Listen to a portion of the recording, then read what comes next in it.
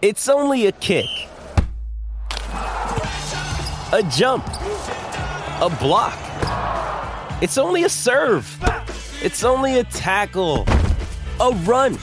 It's only for the fans. After all, it's only pressure. You got this. Adidas.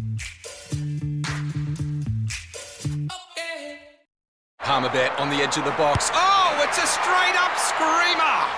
Download our app today and enjoy straight-up screamers this FIFA World Cup with great odds, great promos and same-game multi at Palmerbet. Gamble responsibly. For Gamblers' Help, call 1-800-858-858. Ablett! 4 goals to Ablett. Oh, you're guilty! Justin Madden's got the set. One hand.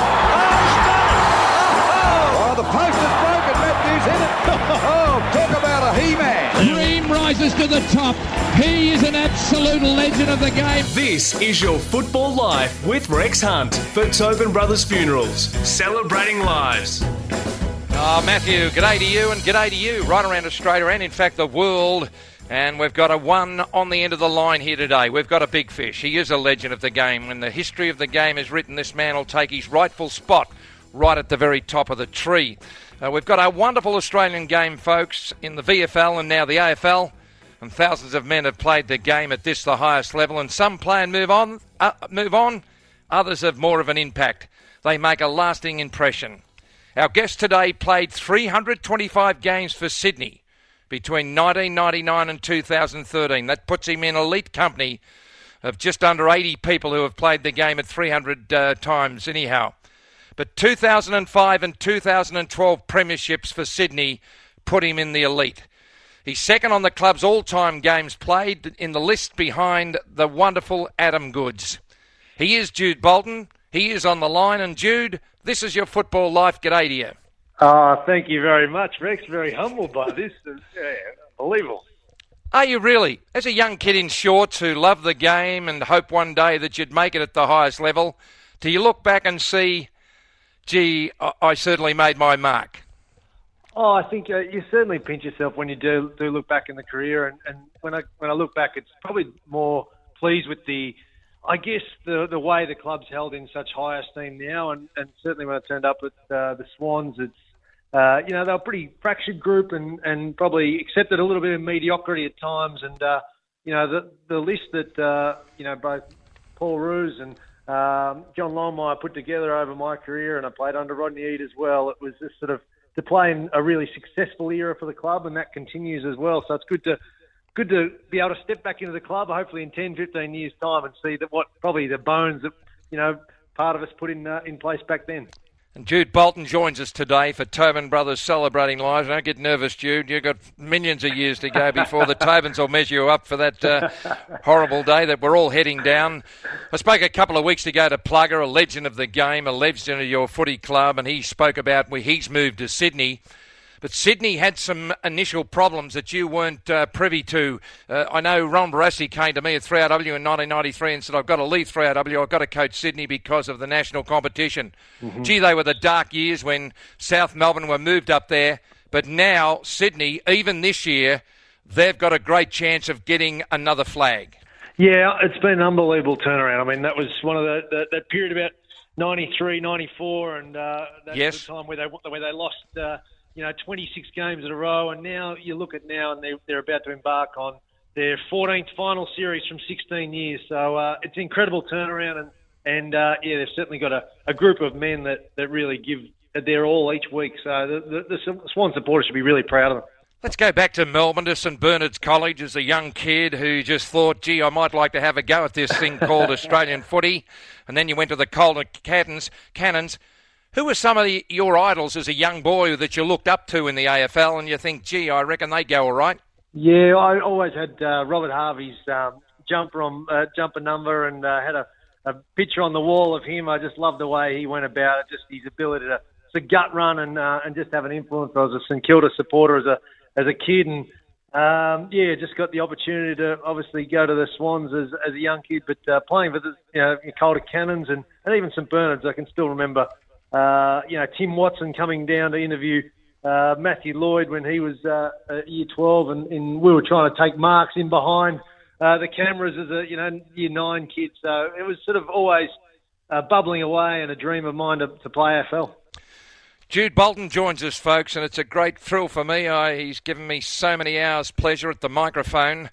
But back in your day, it was just the end of the time where you played footy in the winter and cricket in the summer. And according to my research, you made an under-16 side for the Big V at 16, so you had to make a decision. And why did you go football-wise? Yeah, I love my cricket. My brother played district cricket for Melbourne University and also Carlton, and he actually played in the Carlton team with Abdul Qadir and Carl Hooper and those sort of guys. So, yeah, watched a lot of cricket as a kid. And but I just felt I always wanted to get off the cricket field during summer to make sure I was doing my running for my football. And I just loved the combative nature of footy. And, I think that's the way I really wanted to drive myself and go that way. But, yeah, certainly came through with some good cricketers at the time. I played certainly in the under-17 Victorian squad with guys like Michael Klinger and those sort of players. Yeah, just fantastic. You drafted in the top 10 when you went to Harbourside with Ryan Fitzgerald and Nick Fosdyke, and those names I can remember vividly, but it just goes to show the turnover of players is unbelievable. And, you're one of 79 blokes who have played the game 300 or more times.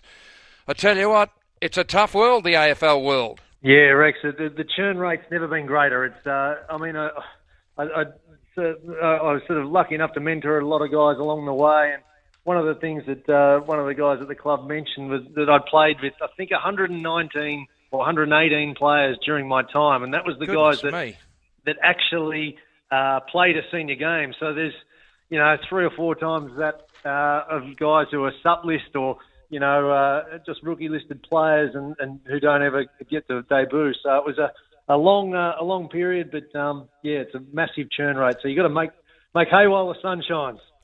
And your consistency is magnificent. You looked after your health with diet-wise, but your fitness was just never under any threat at all. Even 9 games in your first year, just finding your way, and then all of a sudden, a young Jude Bolton becomes a star by averaging 22 and a half games for the remaining 14 years, mate. That is consistency with a capital C. Yeah, thanks, Rex. I think I pride myself on, I guess, the longevity and, a bit of resilience, and I hopefully tried to rub that off on a lot of the younger guys who came through. Is you just got to try and dig in and fight through. The season is a war of attrition, and you see during these winter months that the younger players really do start to battle. And I tried to suck it up and get out there each week. And probably to my detriment at times, it probably would have been beneficial to have a week's rest here and there. But I think that's one of the things I wanted to sort of pride myself on. But you're a retired along player. Jude Bolton's our special guest. What a thrill it is for me as a broadcaster to go and sing, "Hey Jude, you've done it again." It's just fantastic. 325 games for the Harbourside, but more importantly, a dual premiership player. Ron Barassi went to Sydney, then Rocket took over. Rodney Eade took you to a grand final before you arrived in 96. And then the great Paul Roos landed at Harbourside. Just tell me your relationship with Roosy and why you blokes were so inspired to do the very best for this great man. Yeah, well, I think I still remember the turmoil of that 2002 season when, Rodney obviously finished up and the caretaker coach, Paul Roos, took over. And, there was that real wave of support from the playing group as well as the supporters that, this was the man that we wanted to play for. And he just instilled a lot of confidence in us as a group. And we had a nucleus of players, Brett Kerr, Craig Bolton, Ben Matthews, and those type of players, and really wanted to dig in and make something happen. And we were lucky enough to play in a preliminary final in 2003 against a rampaging Brisbane side, and got to see them win the grand final that year. And we really set ourselves to make some inroads. You just got pipped out the Olympic Stadium too, and it's a game of fractions, Jude. You see blokes playing 300 or 400 games and they haven't experienced that excitement on the last day of the season. It must be very, very special. Tackling in my day, you did just because someone else had the ball, but now it is a skill. And it was only Lenny Hayes that put you back in second place as the best tackler of all time. Was it something you really worked hard? Because everywhere I go in all walks of life, whether it be personal, business or sport, practice makes perfect. Yeah, it's something we really valued as a team, and I think we drove it really hard as a group, and I loved sort of backing, I guess, to go against the opposition and know that you could have an impact on games without having the footy in your hands. And I guess we had a really good group and good tackling coaches at that time. I loved it. Jude Bolton is our special guest, and before we take our first break, relays, and you come back and we start to talk about the real stuff in 2005 with that premiership. Just a couple off the top of the head for you, Jude. Your absolute favourite food? My absolute favourite food? Mum's ossobuco, I reckon. Oh, sounds all right. I'm getting a watery mouth now. Jude, my all-time favourite movie is? My all-time favourite movie? Probably Fight Club. Fantastic. And the best vacation place that you've been to anywhere in the world? The best vacation anywhere in the world? I think I still love Cinque Terre. Is pretty amazing in northern Italy. I love that. And before we take our break, to your mind, Jude Bolton, the greatest Australian rules footballer of all time is? There's only one Tony Lockett. Goodness gracious me. Right on cue, mate, without any rehearsal. Just the way you're doing it on the tally at the moment. You're doing it well. It's lovely to speak to you, and we're going to take a break, relays. This is your football life. We're speaking to the great Jude Bolton, and don't worry about it, he is great. We're on air for Tobin Brothers, celebrating the footy life of Jude. Dream rises to the top. He is an absolute legend of the game. You're listening to This Is Your Football Life with Rex Hunt for Tobin Brothers Funerals, celebrating lives.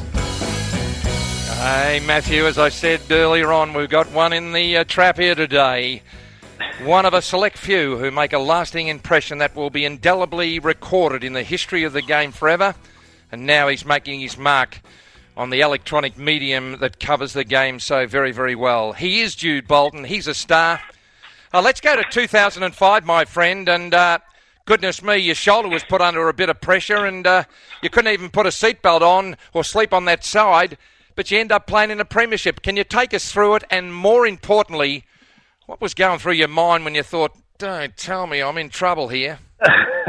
I think it was around 18 or 19. I think Andrew Welsh cleaned me up at Etihad Stadium, and sort of my shoulder. I had an grade 3 AC joint, so it sort of basically separated a little bit, and it was giving you a fair bit of grief. But I was lucky enough to have Nathan Gibbs, put a local anaesthetic in prior to the game, and at half time for the rest of the year, and it was good to be involved in such a momentous finish for the club. To break the 72-year drought for the Swans was something really special. And I know I spoke to my mum later on in that year, and she sort of said, "Geez, Jude, you're not doing too much in the game." And I said, "Well, Mum, do you want me to sit next to you in the stands?" And she quickly quietened up.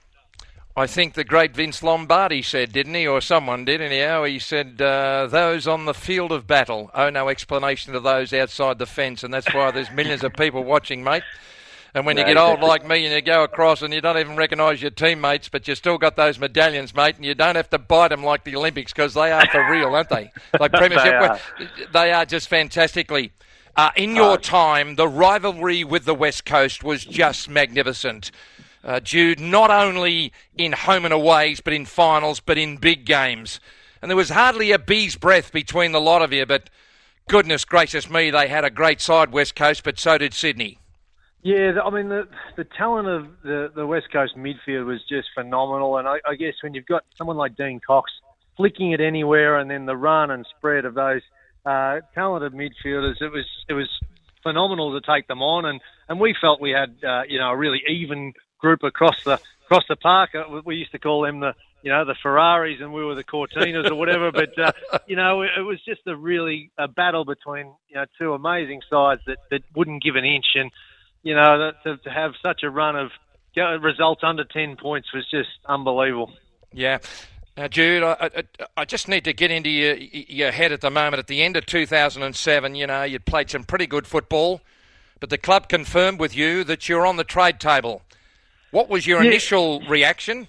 And did you consider a fresh start?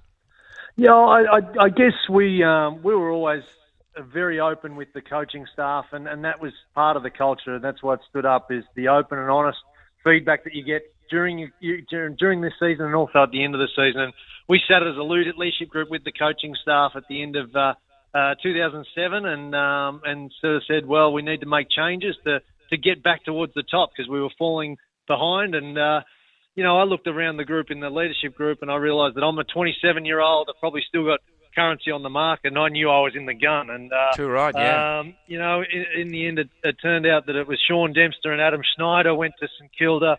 The club regenerated, but it made me, I guess, reevaluate where I was at. I realised how big an industry it is. It's a big business footy, but I reset myself and tried to, have some of my better years after that moment. I called you on 3RW many times, a modern-day Francis Burke. You're crazy, but other people call it courage. You're often concussed and at times, go back on the ground, resulting in wearing a helmet. Just a little bit of a question for you. You reckon, like a few players, you were too courageous for your own good? I think at times. I think there was particularly one moment against Brisbane.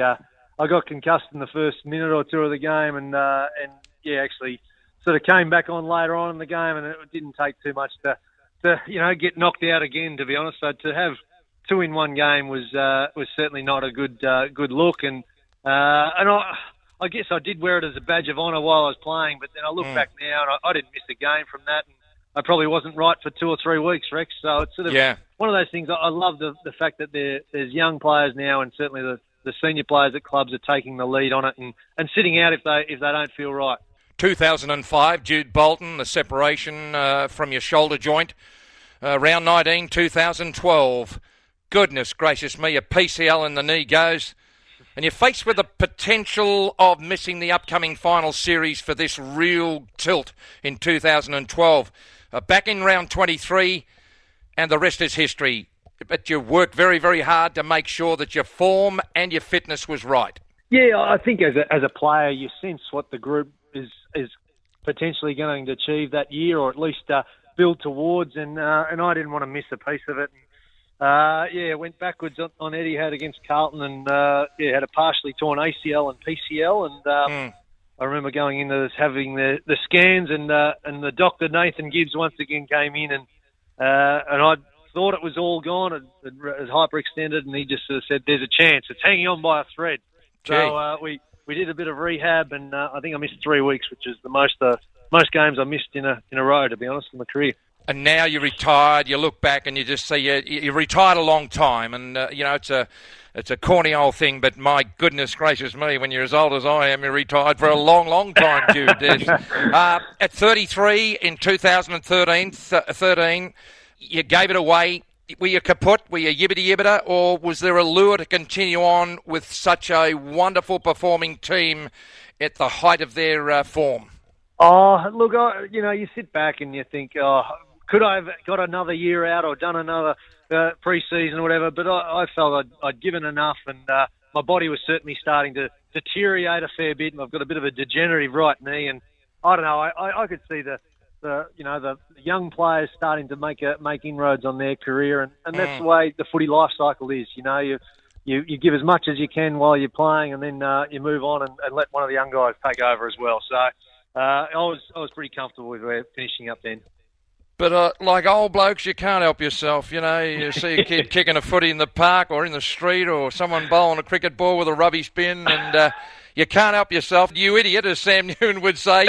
You're going to line up for the Big V in the TradingPost.com Legends game, mate. That's fantastic, but goodness gracious me, do you know what you're letting yourself in for? Because as you know better than I, Jude, there's some blokes that don't understand the word social game. No, exactly right. Particularly if you play against Dermot Brereton.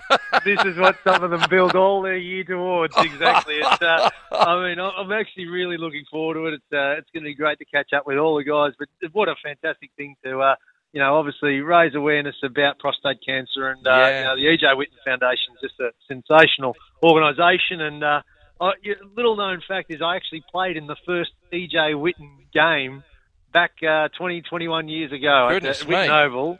Myself and Luke Power actually topped up for some of the old blokes to give them a bit of a spell, and ran on as a 15-year-old. So what careers you and Luke had with all those premierships. Before we let you go, player agent now. Do you think your immense and fantastic career complements the fact of young people can really see where you're coming from when you're representing them? Yeah, well, that was one of the reasons for getting into the management business. But I've actually recently transitioned out of the management space purely because the conflict of interest was something that really wrestled with me as a commentator. So yes. I've transitioned out of that, and I feel that I can still mentor the players and be a sounding board for those guys. But it was such a good thing to do post-football. I'd recommend it to any of the people to get involved in. It was fantastic to be a part of and step into other club environments and understand the CBA from inside out. So it's certainly something that I enjoyed, but had to step away from as a commentator and to be impartial as well. As an old microphone man to a young microphone man, you seem to be just a natural at the microphone. And is this just, if you can't play, is this just keeping you involved in the game? You seem really excited about it, and it comes across into our living room. It just seems to show that you really love the game and you're liking where you are in this life at the moment. Yeah, that sums it up. I still love the game as much as I did as a 14, 15-year-old kid, and part of you does die when you walk off the field for the last time as a player. But I feel like we've got the next best thing, and to sit down on the boundary line or up in the commentator's box and see this great game go, and I think we're seeing one of the best eras of football. So I really enjoy being a part of it, Rex. What a thrill it is for me as a broadcaster and a football lover to find a little bit more about what that makes this champion tick. And as you know, folks, I don't use the word champion lightly, and this man will be indelibly recorded in the history of the game forever. And Jude Bolton, this has been your football life. It's been an absolute pleasure, Rex, and thank you very much. I feel very humbled, to be on the phone with you and going through that, mate. So really appreciate it. We're here for Tobin Brothers Funerals, and a great performer has presence on stage. They work hard at engaging audiences, folks. Even after the curtain falls, they leave a lasting impression, and these qualities make them stand out from the rest. Tobin Brothers Funerals is a perfect example. After more than 80 years, they continue to shine. Tobin Brothers genuinely care for families, providing professional guidance and expertise, and strive to always be creative. These distinguishing qualities make Tobin Brothers Funerals the true performers they are. I'm proud to be associated with Tobin Brothers, promoting our great Australian game and its characters. Find out more at tobinbrothers.com.au. If you'd like to hear the extended version of this interview, check out facebook.com/Tobin Brothers Funerals or follow us on Twitter at RexFootyLife. Want to witness the world's biggest football game? Head to iCanWin.com.au, predict Australia's score with a crystal ball, and it could be you and a friend at the FIFA World Cup Qatar 2022 semi-finals, all thanks to McDonald's. Maccas, together and loving it. TNCs apply.